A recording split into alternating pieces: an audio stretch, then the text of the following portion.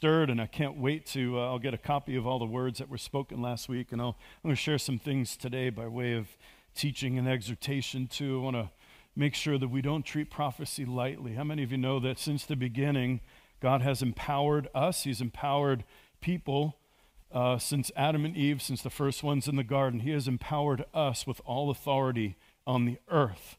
Jesus, the last Adam, came back. He said, all authority in heaven and on earth has been given to me. But then he said to his disciples, tag, you're it. And since the beginning of time, since Adam and Eve were empowered to rule over all the works of God's hands, that's always been his intention. He's never intended to have a robotic, puppet kind of people. He's always desired for us to be empowered.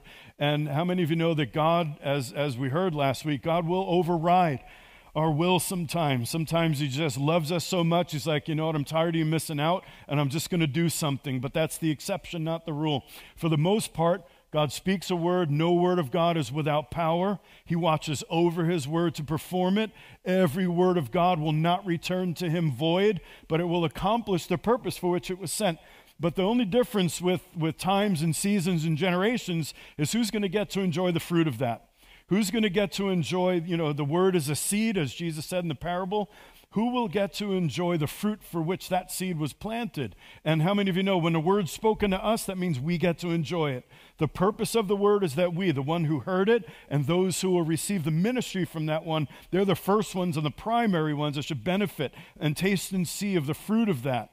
But there's also this phenomena where if we're not careful, the word of God not interacting with us can just remain for a generation to come.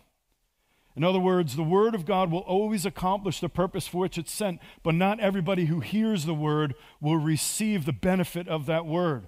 It has to mix in with our will. It's been that way since the beginning of time. That's why the whole story of the Garden of Eden, that's what happened in that place. God said, Adam, Eve, I want you to rule over all the works of my hands. And then they said to the serpent, in effect, we want you to rule with us. We want you to come on and join us in this place and offer your wisdom and your perspective. And that just wrecked everything. And so, although God gave them authority over all things, they were usurped. Authority was usurped in the earth. The kingdom of darkness has no authority unless we give it to him. But so it is whenever the word of God goes out. And sometimes we can treat prophecy, we could treat the scriptures and the promises in the scriptures, we could treat the will of God that we already know and have revealed to us in our lives as if all we got to do is hang out and wait and then God will do it. And there is a sense of that, right? God will watch over his word. God will give us the power. Every word that God spoke, he intends to come to pass. But as soon as that word's spoken, then comes the parable of the sower. And the question always remains, what kind of soil are we going to be? Will we be the kind of soil that hears a word, and because of the hardness of our heart, the word just sits there and it gets trampled upon? Will we be one who hears the word, but then weeds overgrow it because of the worries of this life, the cares and concerns? Will we be those who are like the stony ground where it quickly springs up, but then it gets tested? And so we give up on it. All of the word that was spoken last week, all the word that's always been spoken over all of our lives has all of those potentials. But I believe I'm communicating to a people that are really good soil. Man, only two of you agree with me? Oh, Brian agrees with me. I believe I'm speaking to a people that are good soil. I believe that I am in the company of people who know that there's a divine purpose for every last one of us. There's a divine purpose for this church, and God will see to it. And we have a heart that says, God, I want your word to come alive. So I want to do my part to equip you. And today's an equipping day. Today is the kind of message, if you don't take notes, today would be a really good day to take notes. These are the kinds of truths. What I want to share with you today are the kind of truths that you don't just hear and then walk away and go on your way. This is like change your life kind of stuff. So maybe you got a mind like a trap and you don't need to take notes. But if you got a mind like mine, I really exhort you to write a couple things down today that you're going to do, because that's where the word and our obedience have to come together. Let me read you a scripture that really talks about prophecy. I'm going to share a few things about prophecy and how the word of the Lord needs to be empowered in our lives like a seed. It has everything in it that's necessary for that seed to bear the fruit for which it was sent. But like a seed, it's got to be planted in soft soil. It's got to be watered, and that seedling's got to be cured. It's got to be cultivated. We've got to guard that word. We guard the treasure that's been entrusted to us. And if we don't, we do have an enemy who really is good at stealing, killing, and destroying. Amen? How many of you have ever received a personal prophecy? And I'm not talking about like what we had here last week through the prophets. That's great. And we do that, and it'll be everybody's turn in time. We're going to keep doing that. Everybody in this church, we intend to come into leadership, and so you'll have hands laid on you too. But I'm talking about just even when we pray for one another. Do you realize that every time we speak, when we're praying, we're tuned in with the Spirit of God, and we open up our mouth and share what we believe bubbled up. The Hebrew word, one of the Hebrew words for prophecy is to bubble up. And it bubbles up from the inside, and then it spills out of our mouth. How many of you have ever prayed and that happened? Wait, for real? I got to preach a different message. I mean, like you're praying for somebody, and it's just like, I just feel like I should pray this. Anybody feel that way? Yeah. A few more? Anybody ever pray and you just, you don't even know why you're praying what you're praying, but you just know that you should? A few more? Okay. Yeah. All right, so that's prophecy. That is what prophecy is like. All of us can prophesy. Some or most of us have the gift of prophecy, and some of us are called to be prophets, as in full-time. That's what you do. That's who you are to the body of Christ. But all the saints of God can hear the voice. You know how I know? Because Jesus said, my sheep know my voice. And we're going to share some things, and I believe we're going to offer some help with that, how to hear the voice of God. But I just want to encourage you with just this one thing. Sometimes all we need is an obvious 101 class on things. The things that is so easy that we think, oh, that can't be all there is to it. And most of the time it is. When it comes to hearing the voice of God, here it is. Obvious 101. If our heart's inclined toward God, and we're genuinely, like we're putting aside our will, our desires, we're sincerely saying, God, I want you to speak to me right now. Whatever begins to bubble up on the inside of us is the Lord speaking to us. Now, I know there's some theologians that might disagree with me, but they could keep teaching in an ivory tower somewhere. I'm going to stay out here in the real world where you have to hear God's voice, where we can't be about theory. We can't be about, well, the verses here say this and that. This is the course of life.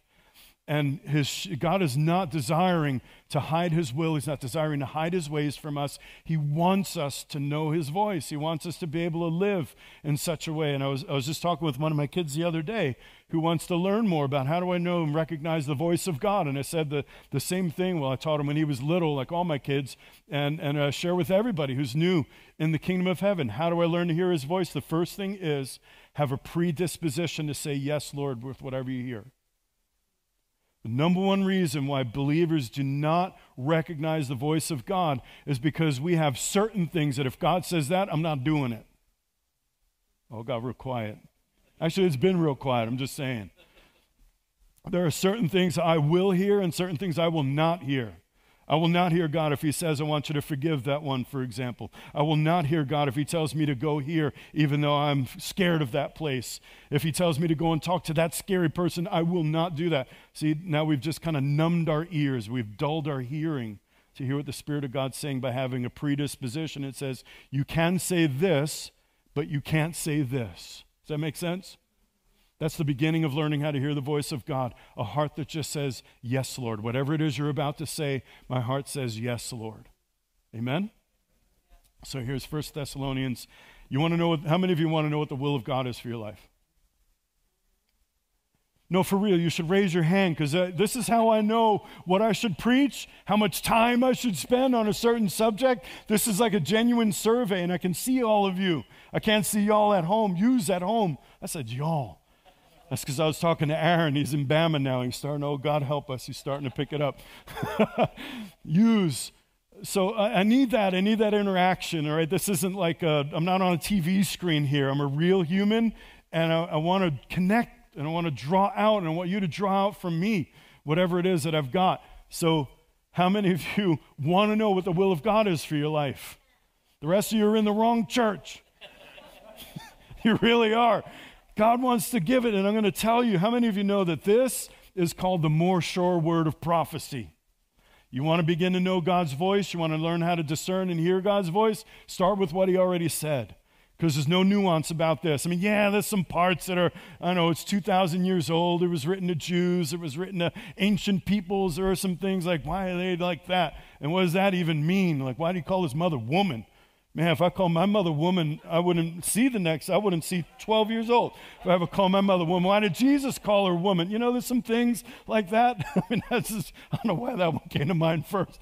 But there are some things, that are worth studying out, because it is an old book. I mean, in terms of the writing, it's old. In terms of the reality of it, in terms of the power of it, it's new every morning like his mercies are. This book never gets old, no matter how many times I've been in it. Every time it's like, man, where has that verse been? And all the other times I've read through the scriptures. It comes alive, and there's something about it. It's very much alive. You want to learn to hear God's voice? Start with this. You want to know what God's will is? Well, what if I told you there's a scripture that says, for this is the will of God in Christ Jesus? Would you want to read that scripture? I'm going to read it to you. 1 Thessalonians 5. Where am I going to start? Verse 16. This is a fun chapter. It's hard to jump into. I want to read this full section, because sometimes when you read like Paul's letters and some other books like Proverbs, you kind of read it and it almost sounds like, here are all the things I didn't get to in the letter, and I'm just going to throw them all out at the end of the letter. This is what this section reads like, but I'm going to tell you it's all connected and it all wraps together. This is a lifestyle that not only enables us to hear the voice of God, but step into everything that the Word of God has said, to bear the fruit for which the Word of God has come. How many know, like a farmer, like all the parables say, he's a farmer that sowed the seed, and he's expecting a yield from that seed. He's expecting that because he gave us the gift of that Word and the impartation that came with the Word, he's looking for fruit from that. You remember the parable of the talents. I know it's a mixture of metaphors, but it's the same thing. I gave this to you. Where's my fruit from that? Where's the harvest for which I deserve, because I gave you something? So start in verse 16. Rejoice always. Verse 17, that's a good memory verse right there. Everybody likes Jesus wept for their memory verse. There's another two-word memory verse. If you look in 1 Thessalonians 5, verse 16, rejoice always. That one we could just spend the whole morning on. How many of you did not feel like rejoicing when you came to the house of the Lord today? Nobody wants to raise their hand. I appreciate you honest ones. What if I told you that there's some mornings I come in and I'm like, Jesus, I need you to fill me right. I need you to prime this pump, because right now I'm poured out and I got to preach. But everybody gets in that place. You don't feel like rejoicing always, so it can't just be an emotion, right? It's got to be something that we make a decision about. If it's a command in the scripture, it means that there is the grace to do it, and that it requires our will. It requires a response from us. Rejoice when you feel like it. Rejoice after something awesome happens, not what it says. Rejoice all the time. You can find a way to rejoice, and I'm not talking about feeling joyful. There are times you can rejoice without feeling joyful. Did you know that? You can rejoice. Rejoice simply means to rehearse the goodness of God. To just remember that, this thing right here has me feel like I am pinned, and the guy's counting up to 3. 3 is pinned in wrestling, right? It's been a long time, right? 3? All right, 10 is boxing, 3 is... And then the ref is on the mat, he's counting to 3. I feel like I'm pinned and counting to 3. But Jesus was in a grave and he came out again. He conquered death while he was dead. But Jesus promised me that even if this is my last breath, I have life forever in paradise with him. There's this but factor in it. You know, remember the message, watch your butt? You remember that, right? Yeah, this thing happened, but God. That's rejoice always. When we end our sentence with but God is able to make all things work together for good, no matter what this is right now. Even if for the rest of my life I'm slandered, maligned, my life falls apart, everything I worked for just comes to nothing, but God has intended good things. And whether I live to see the fruit of it or I don't live to see the fruit of it, I'm still going to rejoice. You know, Ludwig van Beethoven was not a popular composer in his day. He wasn't quite what he is today. He didn't live to see how his music would be received in generations to come. Most of those that are rehearsed in the scriptures died not having seen the things promised, but they saw them from afar off. And so we can rejoice always. I didn't intend on spending that much time, but I felt like somebody needed to hear that. Maybe just I needed to hear that. All right? You could talk to yourself, right? Remind yourself. David talked to himself. Bless the Lord, soul. What's wrong with you? I mean, that's how I would say it. David said it more eloquently. Rejoice always, pray without ceasing. Does that mean you got to stop everywhere you go and go? Nope, it means stay in constant communion. Keep an open heart. Remember, where's the temple of God right now? Point me to it. We walk with it. It's everywhere. You don't have to wait for a gathering. You don't have to wait for life group. You don't have to wait for church. You don't have to wait for the prayer meeting. We have a temple inside of us. Where we go, Jesus goes at any moment of any day when we remember to. And that's where the will part comes in. That's where the challenge comes in, remembering to. Remembering to stop and say, right now, I need heaven. My anger's bubbling up. My anxiety is beginning to take over. My depression is starting to fill me again. I got to connect with heaven right now because it's not like that in heaven.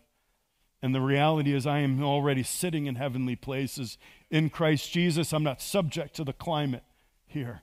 I'm subject to heaven where it's like Southern California all the time, but without the politics.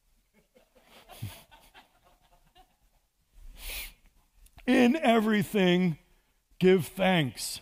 In everything, give thanks. Not for everything. I mean, I had some people that have interpreted that. I've heard preachers say, thank God for, the mosquitoes. Nope. Not going to do it. But I can thank God while I'm getting eaten alive by mosquitoes. Otherwise, I'd never go to Maine, right? You'd just forget it. In everything, give thanks. What does that mean? Keep a heart that doesn't allow the bad things that goes on. Look, all you got to do is open your eyes and listen for 5 minutes. There's plenty to get down about. But in the middle of that, there's a whole lot more good going on. It's like, everybody hates the Pollyanna optimist who says it. Above the clouds, it's always shining, but it's true. There was a hurricane that the clouds covered the entire state of Florida. But those planes, you see the pictures, those guys are nuts. I think, man, somebody's got adrenaline addiction or something like that to fly into the eye of a hurricane and measure the winds. I'm like, dude, if it's like, just say it's about 180 miles an hour, what's the difference, You don't have to fly through it. No, it's 179 and a half. Those guys are crazy. But the pictures they get when they get out onto the eye of the storm or above the hurricane, and it's gorgeous, it's sunny, the air is completely still. Above a hurricane. There is no air moving above that hurricane. It's still, it's quiet, it's sunny, it's absolutely breathtakingly beautiful. Below those clouds, houses are getting washed away in the storm. In everything, give thanks, because that is reality. Sometimes it's just a matter of, okay, Jesus, I see what I see, I heard what I heard, but right now I need to be above these things and see it how you see it. Because you see a master plan. You were at the beginning, you will be at the end because you're not subject to all of that. I need your perspective right now. I need your atmosphere right now because this hurricane right now feels like it's blowing everything away out of my life. In everything, give thanks. For this is God's will for you in Christ Jesus. There you go. Now you know the will of God. Rejoice always. Never stop praying. Never don't be praying. And in everything, give thanks. Now, obviously, there's more to life than just that. There's the doing. There's the being. There's the manifesting Christ in us in whatever it is that God's called us to.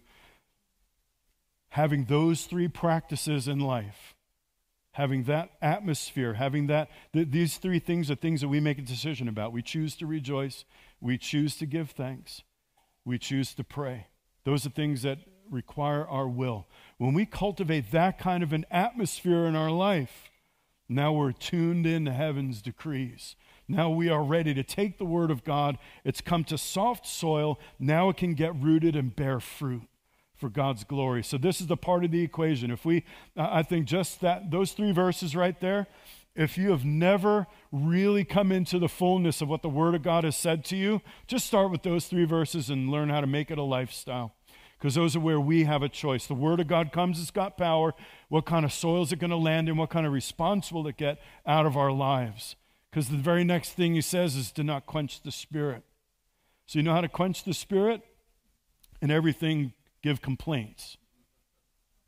Go through every circumstance and every problem of life, complaining and focusing on what the devil's doing, and magnify the devil. That's literally what we do when we complain. We just magnify the devil and his works. Instead of destroying the works of the devil, we're calling attention to them, making it headline news. Hey, everybody, look what the Lord has done. Look what the devil has done. That's in everything, give complaining.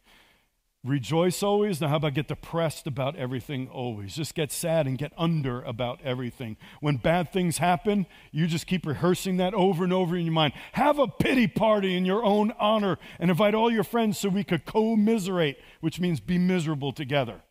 That's what commiserate. Let me share my misery with everybody, and I'll try to find as many sympathetic ears as I can to help me feel good about I am not going to rejoice about anything. There's nothing good in my life right now.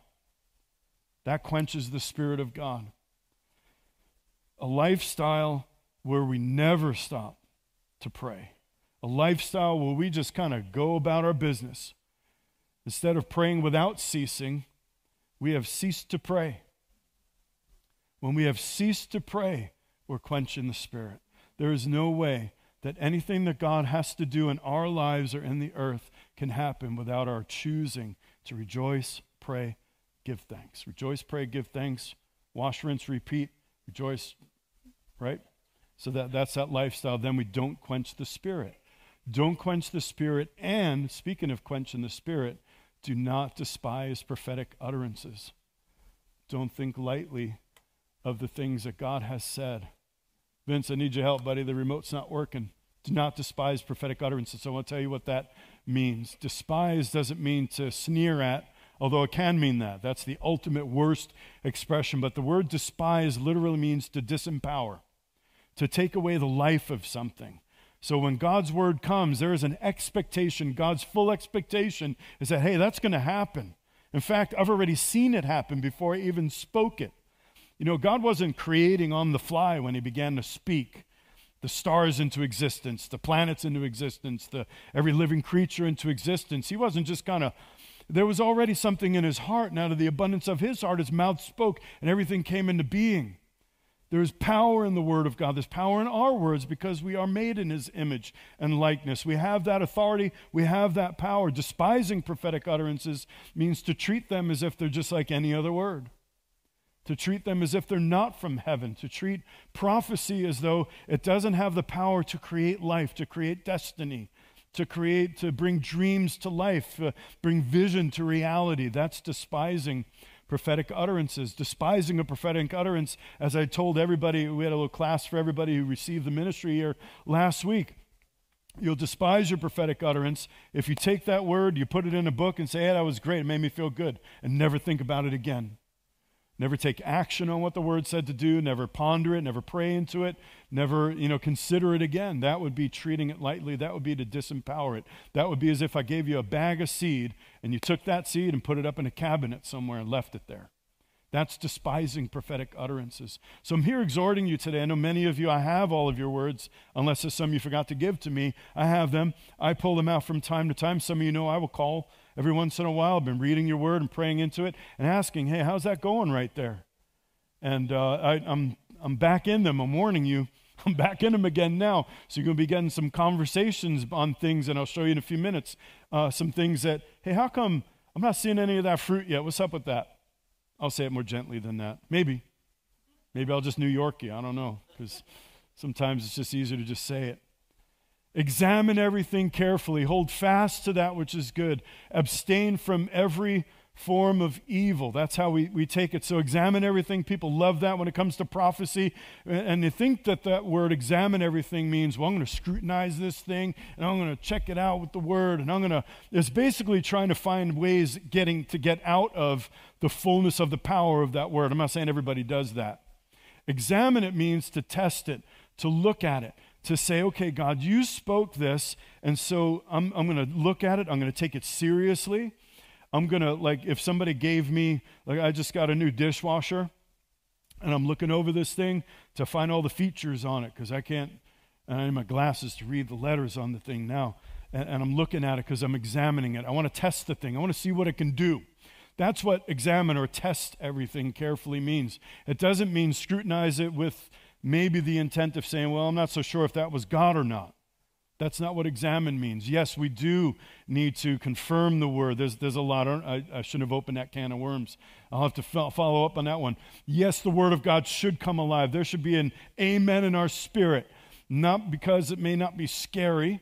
Sometimes we reject the word of the Lord because it's scary, because it's new, because it's going to stretch us into something that we weren't ready for, or so we thought. Sometimes the Word of God is just going to come in a way that our soulish response is going to be wrong. But when we spiritually discern all things, when we sit together, there ought to be something that comes alive. And what many of us do is that thing comes alive, we get scared, so we push it back down again. That's what we got to be careful about. Hold fast to that which is good, meaning that which came from the Lord, and abstain from every form of evil. So prophecy needs to be partnered with this lifestyle of praying, this lifestyle of rejoicing, this lifestyle of pray, rejoice, of, what was the third thing? My brain's doing that funny thing again. Thanks and thanksgiving. Doing those things. We partner with that as a lifestyle so that we can cultivate the seed of the word that was said. It stays in tune with heaven. It rejects discouragement and rejects anything that interferes with faith. That's what the word of God has to be partnered with, that kind of a lifestyle. Hearing the word of the Lord without watering that word with prayer and a faith-filled response, some kind of action, is to despise prophecy. Okay? So, examining or testing the word, that means to add some wise and measured action to it. So, you know, when God tests us, right? How many of you love when God tests us? Nobody? How many of you like when the test is over? How many of you like the growth that comes on the other side of that season of testing? Everybody loves that part. Everybody loves Joseph in the palace, making proclamations, living large.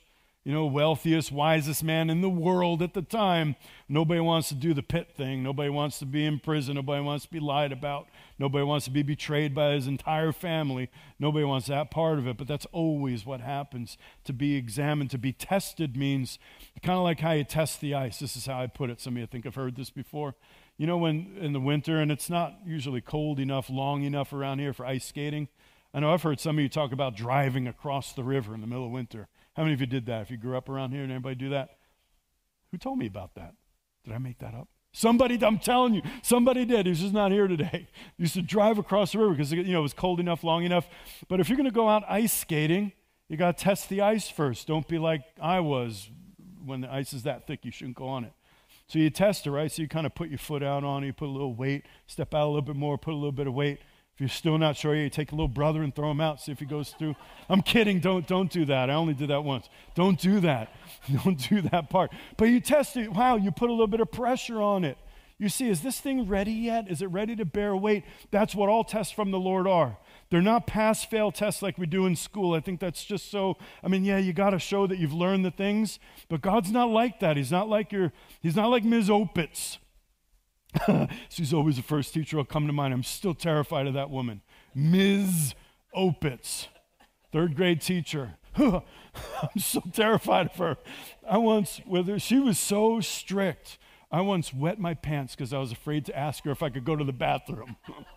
That's what it was like in there. Yeah, I'm still trying. Obviously, I'm okay with that now because I could share it over the pulpit. But that's how terrifying this woman was. Why am I saying that? Oh, because if she gave a test, I was so terrified not to get A's in her classes because I had the fear of Ms. Opitz. Long before I knew the fear of God, I had the fear of mom, then the fear of Ms. Opitz. And I wanted to pass the test. That's not what God's like. He's not the kind of God where when we're not ready yet, it's like he's putting his foot on, he's giving us some weight. Why? Because we're to carry his glory. Every one of us, like the priests of old, carrying the ark of God's glory on their shoulders. We've got to be able to bear the weight of his glory. In fact, one of the Hebrew words for glory, the main one used, means the weightiness of something. We have this expression from the 60s, wow, man, that's really heavy. I think that's biblical, because it deserves, it's weighty. We're made to carry his glory. He wants us to be able to carry the fullness of his glory without being crushed by it. So when we receive a word, we're to test it in the same manner. I'm going to kind of put a little weight on this thing and see if God's in it. Maybe it requires a little bit of, let me just step out in a measured, wise way. Now, here's another mistake for those who are more on my end of the spectrum. Not that spectrum. The spectrum of quick to leap out ahead of God or slow and wait on God till he's 100 miles down the road. In the middle of that is balance and wisdom. That we begin to step forward into it. We test it in a wise way. Was this the Lord? For example, he imparted a gift of healing. How many of you have had a word from God that you're going to have a gift of healing? Do I have to remember for you? I know it's more than that. Yeah, Chandler's, why you got your hands down? All right. So you have the Lord spoke, for example, in prophecy, or somebody prayed, say, I really feel like you got a gift of healing. How are you going to begin to prove that word? Test that word. That's not a trick question. Go pray for the sick. Pray for somebody who's sick. Test the word. That's what examining or testing the word means. Not, well, I'm not sure. Maybe it's not good. No. Trust that it's the Lord and find a way to prove it. Test that word. Add some wise, measured action for it. I'm going to tell you just a quick story in the scriptures of a generation that missed out on the will of God, on the prophetic purpose of their generation.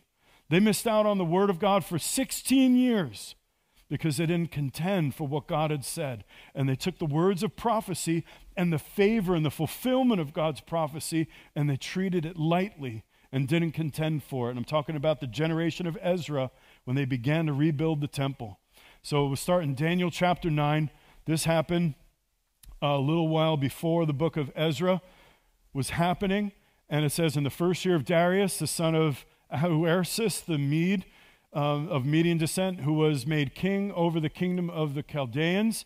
In the first year of his reign, I, Daniel, observed in the books the number of the years which was revealed and the word of the Lord to Jeremiah the prophet. Can somebody help Vince out? Just so you guys, unless you have your Bible and you can open. I haven't made you do that for a while. Maybe we should just go back and do that. The word of the Lord to Jeremiah the prophet for the completion of the desolations of Jerusalem, namely 70 years. So Daniel was there. He was in Babylon. This is after he'd been, all kinds of crazy stuff had happened to him. He's beginning to see visions, beginning to see into the future. And he read some of the prophecies of Jeremiah. And when he came to a prophecy that was coming of age, Jeremiah the prophet, the end of 2 Chronicles, ends with Jeremiah prophesied 70 years in captivity, and then you're going to be sent back to rebuild Jerusalem. So Daniel's reading this ancient prophecy. I mean, he was a little boy when that prophecy went out. Or maybe he wasn't even born yet. I forget Daniel's life timeline. But he was so little, he didn't even hear it. But he read it, and somebody finally, now there's no record of any other Jew, any of the older Jews, and there were some in the book of Ezra who were there to see the temple before Nebuchadnezzar destroyed it. So there were some older ones, but it doesn't appear that anybody else was taking the word of the Lord seriously. Jeremiah, whose word came to pass, he prophesied judgment when all the other prophets were saying peace, peace, and there was no peace. Jeremiah was bold in his day. He was thrown in prison by the king, but he nailed it. He had it right. Everything Jeremiah said came to pass. And here's Daniel one day reading through the book of Jeremiah and his prophecies, and he saw 70 years. Hey, wait a minute. We're in 67 years or something like that at that point. I got to start to pray this word into existence. Who's going to partner with the word of the Lord to see it come to pass in my generation? Because we only got 3 more years and we're going back to the holy city. You guys tracking with me? This is an old prophecy, but somebody took the word of the Lord seriously enough to say, this deserves some watering. This is a seed. God spoke this thing. It's going to come to pass. I'm going to partner with heaven right now to bring this word to pass, because otherwise it's a seed in the cabinet.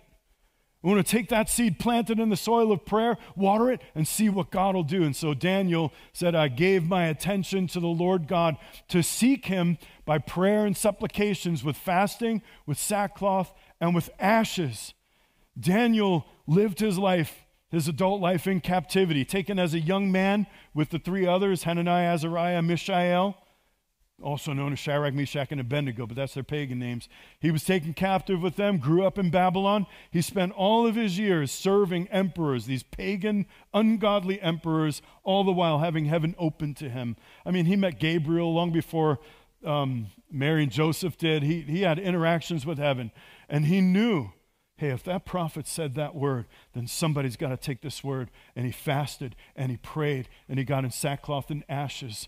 I want to urge you, if you have a word and has not yet come to pass, and it's something big, like I'm talking monumental promise of God, something that will shape your life and the life of generations to come, take that word back out, begin to pray, begin to fast, begin to say that God spoke this thing, And if it hasn't happened yet, then I'm going to partner with heaven and make sure that it does come to pass, because no word of God is without power.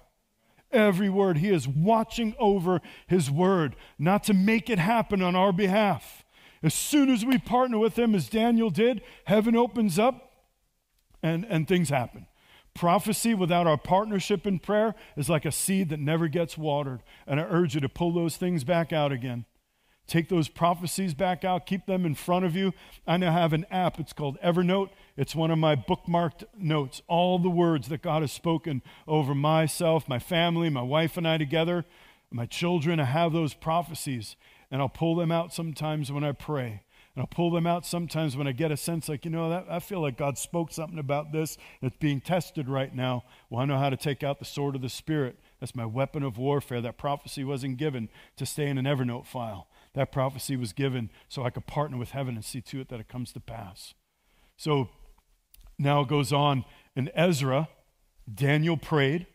Within 3 years' time, scholars disagree, but somewhere around 3 years' time, from when Daniel began to pray in the first year of Cyrus, king of Persia, in order to fulfill the word of the Lord by the mouth of Jeremiah. 70 years later, the javelin of the word of the Lord landed at the feet of Ezra and his generation, and there's King Cyrus standing right over that javelin and saying, hang on a second, I'm feeling I got to do something with this thing. Now, who were the Jews to him? Well, he knew Daniel. Everybody knew Daniel by that point. Everybody knew about Daniel interpreting Nebuchadnezzar's dream. Everybody knew about Daniel. He hadn't been thrown in the lion's den yet. Everybody knew all of the stories of Daniel. They knew this is a man of God. And so the Jews, they've got a real living God. We saw the things that have happened, the miracles that have been done. Man, Nebuchadnezzar tried to burn 3 of them alive. They walked out, didn't even smell like smoke. These guys are the real deal. So Cyrus reads this over, and he says, oh. So the Lord stirred up the spirit of Cyrus, king of Persia, and he sent out a proclamation throughout his kingdom. He put it in writing, and he said, thus says Cyrus, king of Persia. Man, he's like a prophet. Thus saith the Lord. Thus saith Cyrus, king of Persia. The Lord, the God of heaven, has given me all the kingdoms of the earth, and he's appointed me to build him a house in Jerusalem. He's appointed me to build him a house in Jerusalem, which is in Judah. And so he sent them. Whoever there is among you of all his people, may his God be with him. Go to Jerusalem, which is in Judah. Because, most of the Jews alive in Babylon, now Persia, they didn't even know where home was. They grew up in captivity. They didn't Jerusalem, they heard the stories. They knew roughly it's somewhere west of here. They'd never seen the holy city. They grew up in captivity. So go to the Jerusalem, which is in Judah. Rebuild the house of the Lord, the God of Israel. He is the God who's in Jerusalem. He's the God who's in Jerusalem. So God raised him up. Never underestimate that the power of our prayer and the power of our agreement with what God has said. This is, the prayer of agreement Jesus said. Any two of you agrees, touching anything on earth, it shall be done. Touching anything in heaven, it shall be done for them. Well, the ultimate prayer of agreement is when we pray God's word. We pray the thing that God has already said. Now I'm agreeing with what heaven said. I'm not arguing with the word of the Lord now. I'm agreeing with it and I'm praying it.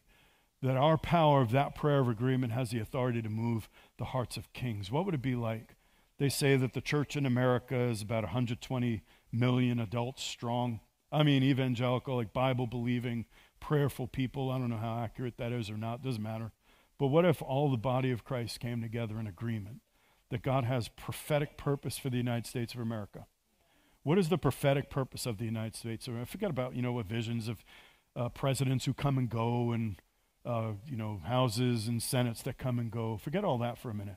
What about God's purpose? What has he prophesied? There's plenty of it. If you don't know the prophecies over our nation, by the way, I urge you to get connected with it. Go to David Barton Wall Builders website. He's got it all right there. Things that our founding fathers, things of the Great Awakening, preachers of the Great Awakening, men like William Penn, who saw prophetically what God wanted to do a century before our nation was even founded. There was prophetic purpose. There were things spoken. It's etched into the stone all around the city of Boston. The Massachusetts Bay Colony, the first governor, Governor Winthrop, prophesied and said, we'll be a city set on a hill. And if we love and serve the Lord our God, the nations will be blessed by the light of the glory of God in this city. And if we forsake the Lord our God, we'll just be a byword among the nations, meaning We'll be like all these other kingdoms, like whoever heard of Babylon except that we read about it in the Bible. Would anybody here have known that the Media-Persian Empire even existed if you didn't read the Bible?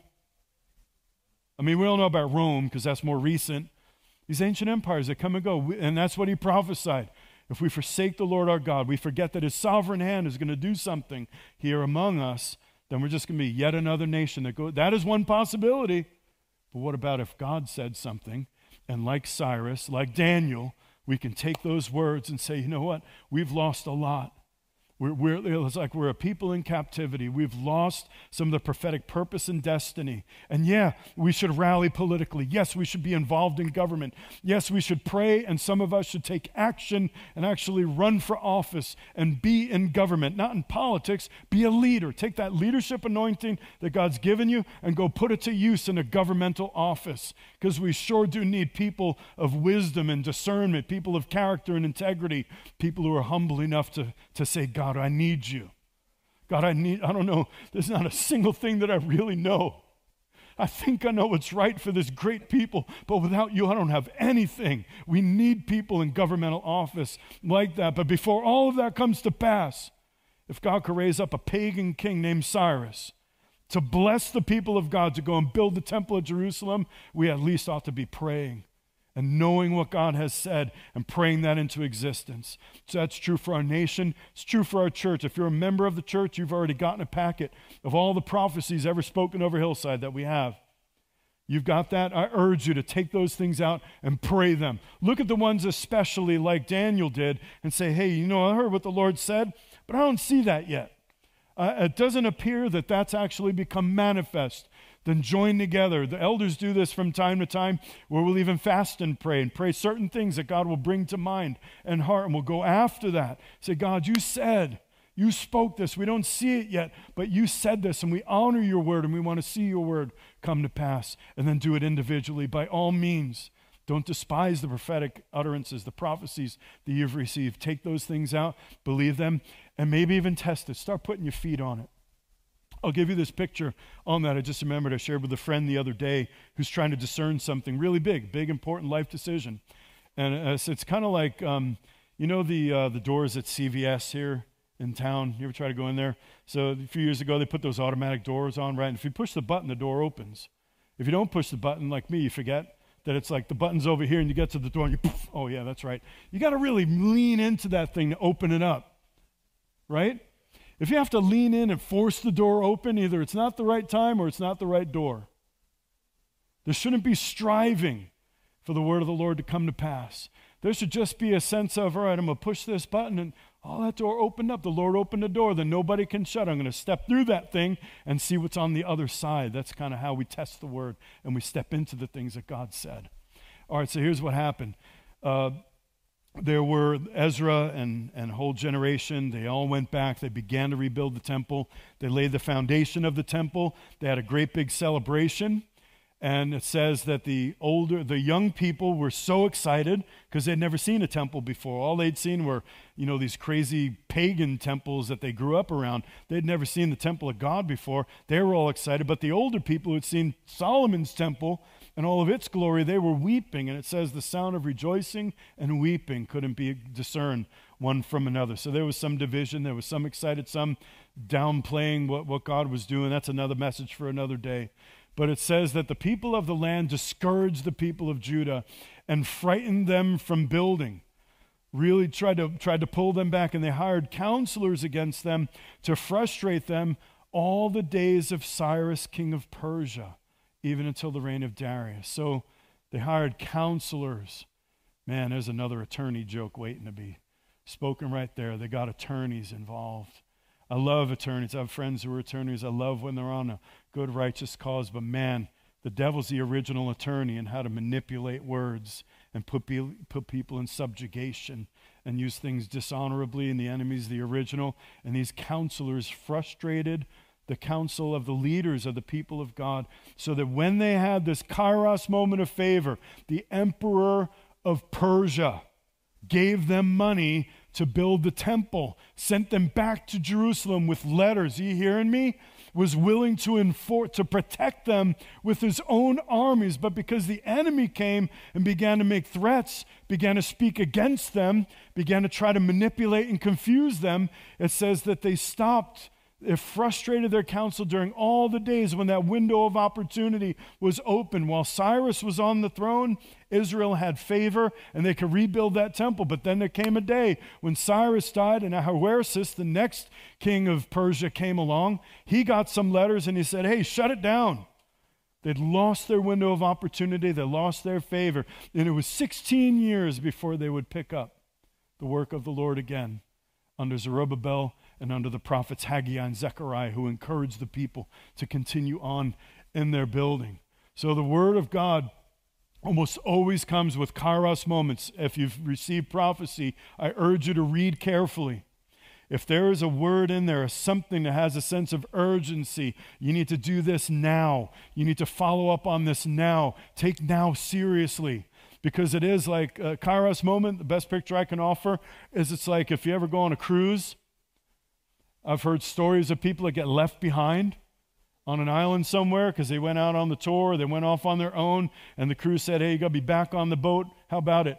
You got to be back on the boat by 6. They maybe give you a little bit of grace, a little bit of leeway, but they're not going to wait all night.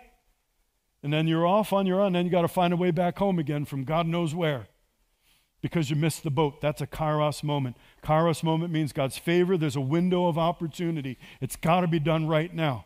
Now, will the word of God not come to pass because a generation or a person was unfaithful with it? Absolutely not. He'll find somebody. The next generation will do it. 20 years later, somebody will come along, pick up that baton that God dropped and run with it and do it. But how many of you want to be the one who goes across the line with the word of the Lord? Wants to see that thing that God said. I want to see it. I want to see the goodness of God in the land of the living. I don't want to find out at the resurrection what happened. I want to know that I ran my race well. I crossed my finish line, passed the baton along, and man, I can't wait to see where you go next. The scripture in Hebrews 10 says, for you have need of endurance, so that when you have done the will of God, you may receive what was promised. When you have done the will of God, search the word carefully. Search this word carefully. I already told you the will of God today. Rejoice always, pray without ceasing, in everything give thanks. Just start with that. After you've done the will of God, you may receive the thing promised. I wonder, when it says he'll wipe away every tear from their eyes in Revelation, I wonder if some of those tears are going to be, we'll see the whole panorama of our life and see the opportunities we had, the time the word of God came and we weren't faithful with it. How many of you have experienced the pain of regret? I mean, everyone, the older you get, the more opportunity for regret you have. Years that you know I was not faithful. I made some really bad mistakes during that season of life. Oh, I wish I could do that conversation over again. Oh, I wish I could redo that season of life all over again. We all have them, some more than others. That's the pain of regret. And I want to urge you, don't let regret become what happens in the future for you. If you have regret, I have good news for you. He's still able to take the years that the locusts have eaten and redeem them. He's able to restore it. He's able, just like the power of the cross was good for everybody who lived before the cross, and it's good for everybody who lived after. He chose us, separated us, and called us sons and daughters while we were still sinners, knowing all the boneheaded things we were going to do after we got saved. He still chose us, and the cross still has that effect to restore all of the years, meaning it'll be as if it never happened. What's that fire restoration company? They come in and they get rid of all the smell of smoke. If you've had a fire that didn't destroy the house, but they'll take your books, your clothes, furniture, and they get rid of all the smell of smoke, and their motto is like it never happened. That's God. That's the grace of God. That's the power of God. But for us living and knowing what God has said, when you have done the will of God, you may receive what was promised. There may be, and I'm going to ask you the question because I love you, is there a promise you've been waiting on? Sometimes it's the timing of God. 70 years for that 40 years in, how many of you know Daniel couldn't go, oh man, I want to see that in my lifetime. That's 40 years. God's not bound to time. Maybe he could just change this. Nope. There have been 70 years appointed, and it was going to be 70 years. There is only one time in heaven's scale of time, and it's called the appointed time. Yes, there are times when the word of the Lord, the promise of God, has a timing to it that's out of our control. But I would propose to you, from living my own life and walking with a bunch of people through life, that most of the time, the reason why a promise has not yet come to pass is because we're waiting on the Lord, but the Lord's waiting on us. The Lord said, I told you to do something. If you don't go, like if I have, if I get one of those notices at my house that says there's a package waiting for me at the post office, and then I'll come in to deliver it again and say, this is your third notice, you got 2 weeks to come and get it, otherwise it's going back to the sender. Well, I got to go to the post office and get that thing. And for some of us, the promises of God are just one step of obedience away. What did the Lord say to do? Or what was obvious to do? Well, I'll tell you, let's do this. So 3, 4, something like that. A few things to do with your words. Number 1, gather 2 or 3 people to join with you in your prophecies. This is just a way that I've exhorted many times in the past. I'll exhort again now. All of us ought to have 2 or 3 people who know us really well. People with whom we can speak without any verbal censor. You know what I mean? I don't measure my words when I talk. I just share my heart. Here's what I'm feeling. Even if it's ugly, even if it's, if I said that to a stranger, they would never talk to me again. But I could tell you this thing, and good, the bad, and the ugly, you get to know it all. All of us need 2 or 3 like that. I believe Jesus, I think this is the wisdom of Jesus. He could have said, if 8 or 9 are gathered together in my name, there I'll be in the midst of them, or 12 or 13. In that day, to have a synagogue, you had to have at least 10 people to have a synagogue. Otherwise, you had to meet down by the river. To have a synagogue, you needed at least 10 people. So Jesus said, 2 or 3 is enough. 2 or 3 is enough, and then I will be there in the midst, meaning, congratulations, you just put together a temple, and I'm with you now in that place. 2 or 3 people, frankness of speech, everything's in the light, no hidden agenda, no hidden sin, no hidden nothing. If you don't have that, I urge you to seek the Lord and find it. Or maybe open your eyes, because I am convinced that the Lord's already given it to us. And either we're protecting our hearts because we've been hurt before, nobody in the room hasn't experienced that, or maybe we're just blind to it because we have certain criteria that those 2 or 3 don't meet that aren't from the Lord. Like, we've narrowed down the playing field. I will only speak to people like this. I urge you, God's got it for you. 2 or 3 people, and then give them a copy of all your prophecies. I have everybody's prophecies because I love you. I'm your pastor. But you need 2 or 3 people because now it's too many. There are too many words for me, but you can know 2 or 3 friends worth of words. And when they're tested, when that word comes, and the enemy's after them, you could pull it out. You be the one to remind your friend, hey, I remember what the Lord said.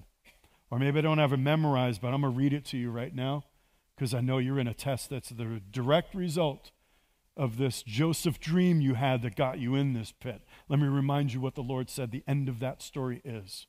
All of us need to do that for one another. So make sure 2 or 3 people have your prophecies. Take the word of the Lord that's been spoken to you and examine what were the promises. What were the promises given in that word? That's our favorite part of every prophecy, right? It's most people's favorite part of the Bible. So much so they just make books that just have nothing but the promises of God. And that's awesome as long as you put the whole thing in there. Some of the promises of God have a, if you do this, then this will happen to it. And all we quote is the then this will happen part. And people are really disappointed because after you've done the will of God, that's what you got. But here's the will of God. You know what I'm talking about? There's one, my favorite one. Pastor Dave called my attention to this one. He showed me, is I will give them cleanness of teeth. I will give them cleanness of teeth. So you had to pray that. God promised you're going to have white teeth without paying for whitening toothpaste. You know what that was from? It was because the people of God were under siege and they had no food. So the teeth were clean because they were starving to death. I thought that was funny. Not a promise to have white teeth. So anyway, the promises of God. What are the actual promises of God? Remind one another what God has said when that word's being tested, or when you get, like all of us have experienced, man, God promised me I was going to be blessed and I just lost everything.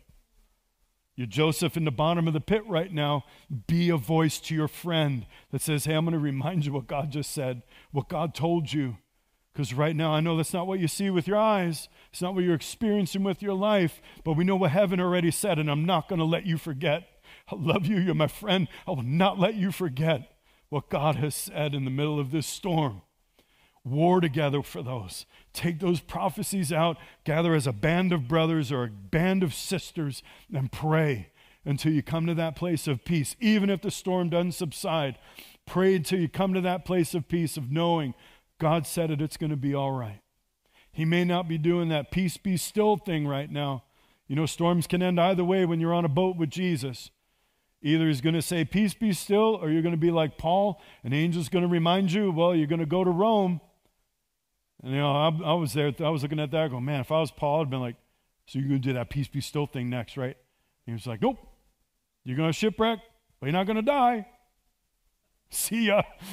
You know, sometimes it happens like that. But in the midst of it all, we'll be glorifying the Lord. We'll have our mind on him. We'll have our sight set on things above. Next, what instructions were given or implied? Sometimes the Lord says, I want you to do this. This is what you're to do right now, or this is what you should do the next season of your life. Sometimes it says it that obviously. Sometimes it's a direct implication. All right, I've shared my testimony. First Phil Capuccio, then Doc Wilson said you're going to have a spirit of revelation in the scriptures. Well, what's the obvious thing I should do next? I better start reading this thing. I better start reading it and asking Holy Spirit to make it come off the page to me. Have it come alive in a new way. I've always loved the Word of God, but now the Lord said, I'm going to give you a spirit of revelation. I got to do this. It would be like, man, imagine if Aaron Judge had not been adopted. Imagine if Aaron Judge, carrying all that talent, the capacity to have the home run record, yeah, I'm going to say it, to have the actual, true home run champ record without cheating. He had all that talent, he had all that capacity on the inside of him. Imagine if he hadn't been adopted by those parents and he would have just been on the street somewhere, you know, doing whatever he needed to do to survive. He never would have been a baseball star. There was a gift, there was something given to him, but it had to be cultivated. There has to be some follow-through. Gifts, when given, we have them, but like all gifts, they've got to be cultivated. You've got to do something with it. So whatever the gift of God, that's next. What gifts were imparted? Find an opportunity to use them. Like I said earlier, if the Lord told you got a gift of healing, start praying for the sick. If the Lord told you you're going to be a teacher, start teaching. Make disciples. Teach the kids. How many of you have a word about being a teacher of some sort? Put your hands up. I'm not going to make you do anything. I'm just going to exhort you to do something. And now you got you on film. No, I'm just kidding. You got a word, you're going to be a teacher? Go and teach the first and second graders something. And if you can communicate the word of God to a 6, 7, or 8-year-old, you can teach and preach anywhere, anytime. Because the kingdom of heaven is for babes to understand.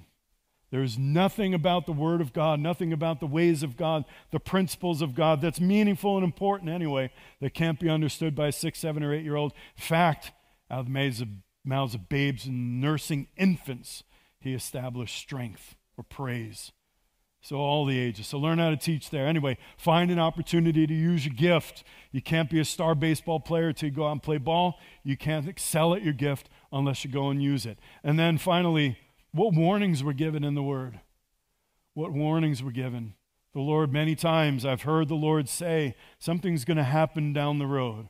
This thing is going to come your way. I've had a few of them. I've always taken them seriously, and then it at least makes me watchful and alert. Sometimes it's a thing that makes sure you be careful how you walk and live because the enemy's trying to lay a snare for you.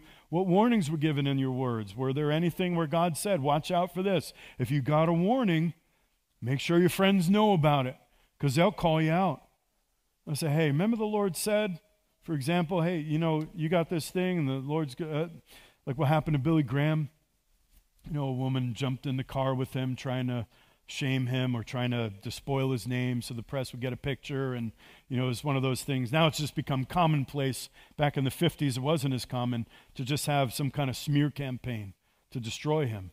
So a woman did that. It became just a little bit of awful. From that day onward, he would never get in a vehicle with a woman alone because he knew the enemy is about. There's a trap laid for me, and I'm not going to fall for it.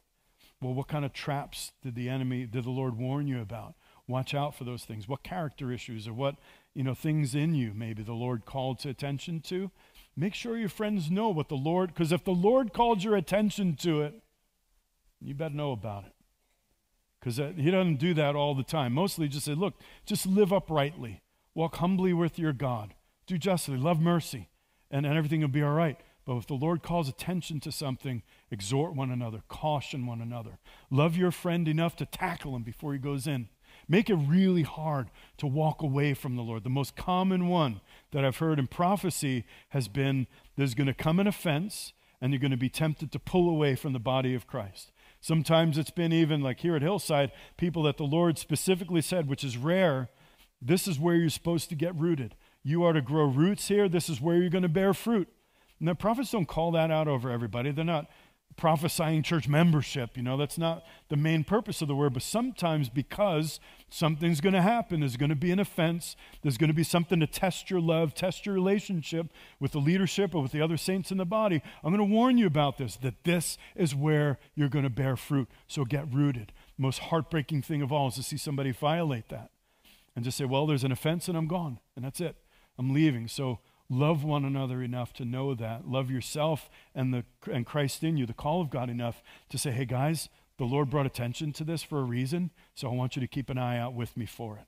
Be watchmen on the wall of the prophetic purpose and destiny of my life, because I don't want to fall for that. I want to see all of what God spoke. And then finally, the last thing, persevere. Perseverance. You have need of perseverance, Hebrews 10 said, so that after you've done the will of God, you might receive the thing promised. Persevere. Don't let go of it. There are going to be seasons where it's right at the forefront of your mind and other seasons where you're just waiting. Like you ever drive a long drive? I drove all the way across Nevada a couple of years ago, overnight. That was the most boring state ever. Ever. It's the most boring part of the world to drive. There's nothing but cactus and jackrabbits. Not even one exit on the road for 300 miles. It's one of those places where you think, if I'm ever going to get abducted by aliens, this is where they'll do it. Boring, long drive. But when you come out, and on that we drove through the night, when the sun came up, there we were in the high Sierras of California and wine country on the east side, and it was absolutely breathtaking. Sometimes we just need to persevere. It might be a long, boring drive, but on the other side of it, sometimes there's a distance to the destination. Don't all have to be bumps and hills. And we talk about the process so much, we forget. Sometimes it's a matter of timing, and we just need to persevere. Trust the Lord in it. I'll just close with this story. One of the prophets, Robert Stearns, came to Christ Community Church a few years ago. He's gone on to be with the Lord now, but he came and prophesied, and he was sharing some stories. And he shared about the first prophecy he got, or somewhere abouts. First one was that he would one day have an orphanage. And he was a young man, maybe in 30s, 40s, something like that, when he got that word. So, of course, you know what he's looking for, right? Every time he travels to Uganda or anywhere in Africa, he's looking for orphans. And he's ready to start the orphanage. And he even had a couple of Ishmael attempts at starting his own things that weren't the Lord, because it wasn't the timing of the Lord yet. Well, finally, he shared this story about he just got so tired of waiting for the Lord, he even stopped praying about it, just forgot about it. But like a seed that got planted in the ground and was watered and ready to go, it was just waiting for spring. And all of a sudden he goes and travels, and he gets handed a string of orphanages, like 6 of them already built in need of prophetic leadership. And they said, would you please take this over? They need life, they need leadership. And then they grew it on. They had something like 30 when he shared the story.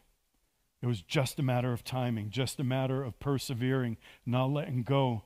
Because, soon in God's estimation is not soon in a modern Western American's estimation. Soon as it took me 3 minutes to get my number 3 meal at McDonald's for us. Soon in heaven's estimation with the God for whom a day is like 1,000 years and 1,000 years a day. When he says soon, there might be a lot of extra O's in the middle of soon. It might be like that, but the word of the Lord will return to him, not void, but full of the good fruit. Can we stand on our feet? Thank you, Jesus. If you've been waiting on the Lord for the word of the Lord to come to pass for a long time, you don't have to define what long means, but it feels like it's been a long time. Would you please lift your hand to the Lord? I want to pray for you. And if you're around somebody who has their hand lifted, you're waiting on the Lord. It's not that you haven't responded or whatever. It's just that, man, God spoke that and it just seems like years ago or a long time.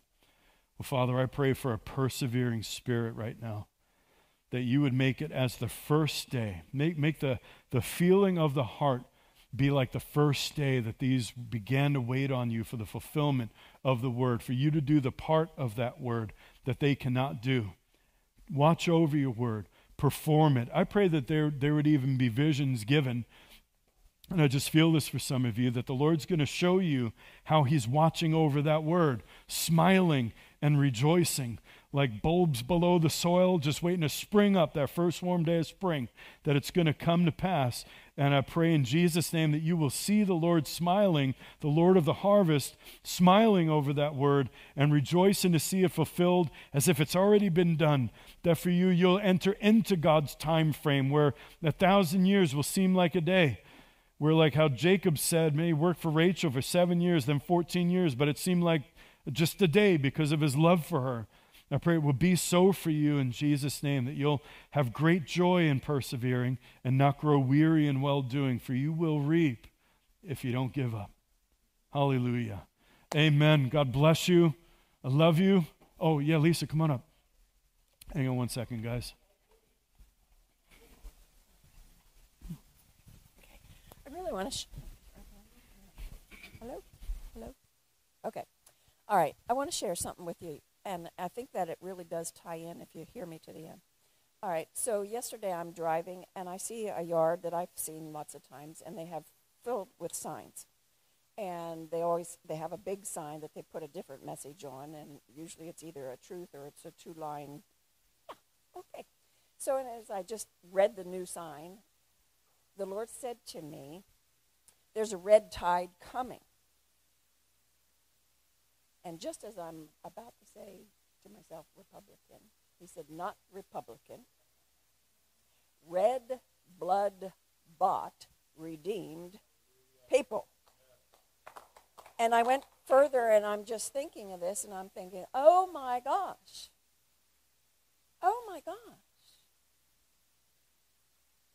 So Pastor exhorted us, if you have a testimony or a prophecy, wonderful, work on that. If you don't, and everybody else that does anyways, work on this. There's a red tide coming. In other words, and he's talking about the elections, if you didn't catch that. He's talking about the elections. So when you get around people, you hear on the news, contrary, you just war with that word. There's a red tide. His people are standing up. And at the same time when I heard that, I understood without hearing it that there's a line been drawn in the sand. I don't know who's drawn the line. I don't know if it's his people or it's him. But there's a line drawn, and you're going to have to, the response, either case, is ours. You're going to have to decide what it is you believe. All right, let me go back a week and a half. I'm sitting at an appointment, and I was on a bench. Went to get my nails done. So I was on a bench, and a woman older than myself came in, and I just knew she didn't want to go in either of those chairs. So I moved over to make room for her, and sure enough, she comes in, looks at the chairs, and she turns and says to me, I don't want to sit there. I'm going to sit beside you. Okay, God, this is a divine moment. What's going on here? So on the TV that's there is just the hurricane in Florida. But she sits and she says to me, we just said nice things, you know, the niceties you do. And she says to me,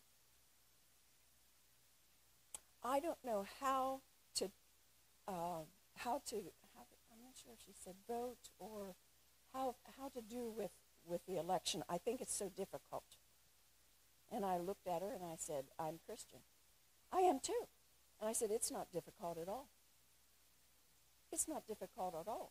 Aren't you tired of the woke situation? Aren't you tired of them deciding that our children should not be who God made them to be? Aren't you tired of, and I named some things.